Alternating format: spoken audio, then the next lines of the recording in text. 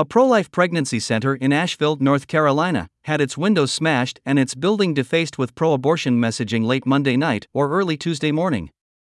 According to Asheville police, officers discovered red spray paint on the Mountain Area Pregnancy Services building with the words "No forced birth" and "If abortions aren't safe, neither are you." Multiple windows were broken and an anarchist symbol was left on the front of the building, said police, who are calling the damage a vandalism and are seeking the perpetrator. The police said that a forensic team found blood on a broken window, which suggests the perpetrator may have been injured. The vandalisms are the latest in a string of attacks against pro-life pregnancy centers. Centers in Washington, D.C., Washington State, Maryland, Wisconsin, Oregon, and Texas have been vandalized. Notably, a pro-life pregnancy center in upstate New York sustained major damage in a fire and was defaced with pro-abortion graffiti Tuesday morning.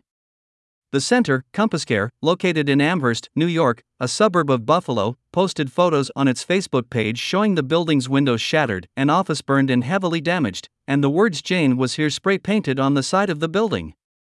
Variations of that message have been featured in some of the recent attacks on pro-life pregnancy centers and churches since a draft opinion leaked to the media last month indicated that the U.S. Supreme Court is poised to overturn Roe v. Wade, the 1973 Supreme Court decision that legalized abortion nationwide.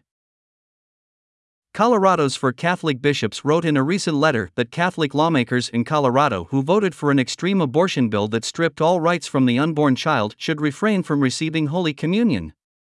Voting for the Reproductive Health and Equity Act, RHEA, was participating in a gravely sinful action because it facilitates the killing of innocent unborn babies, said a letter to lawmakers from the state's Catholic bishops. The law explicitly excludes any rights to unborn children, saying, a fertilized egg, embryo, or fetus does not have independent or derivative rights under the laws of the state. The bishop's letter said they tried to speak with lawmakers who voted for the abortion bill to ensure that they understand Catholic teaching, but few lawmakers accepted an invitation to meet. Today, the church celebrates Saint Medard.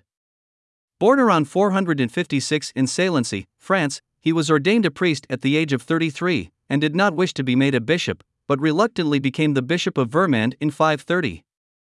Medardus was one of the most honored bishops of his time. His memory has always been venerated in northern France, and he soon became the hero of numerous legends.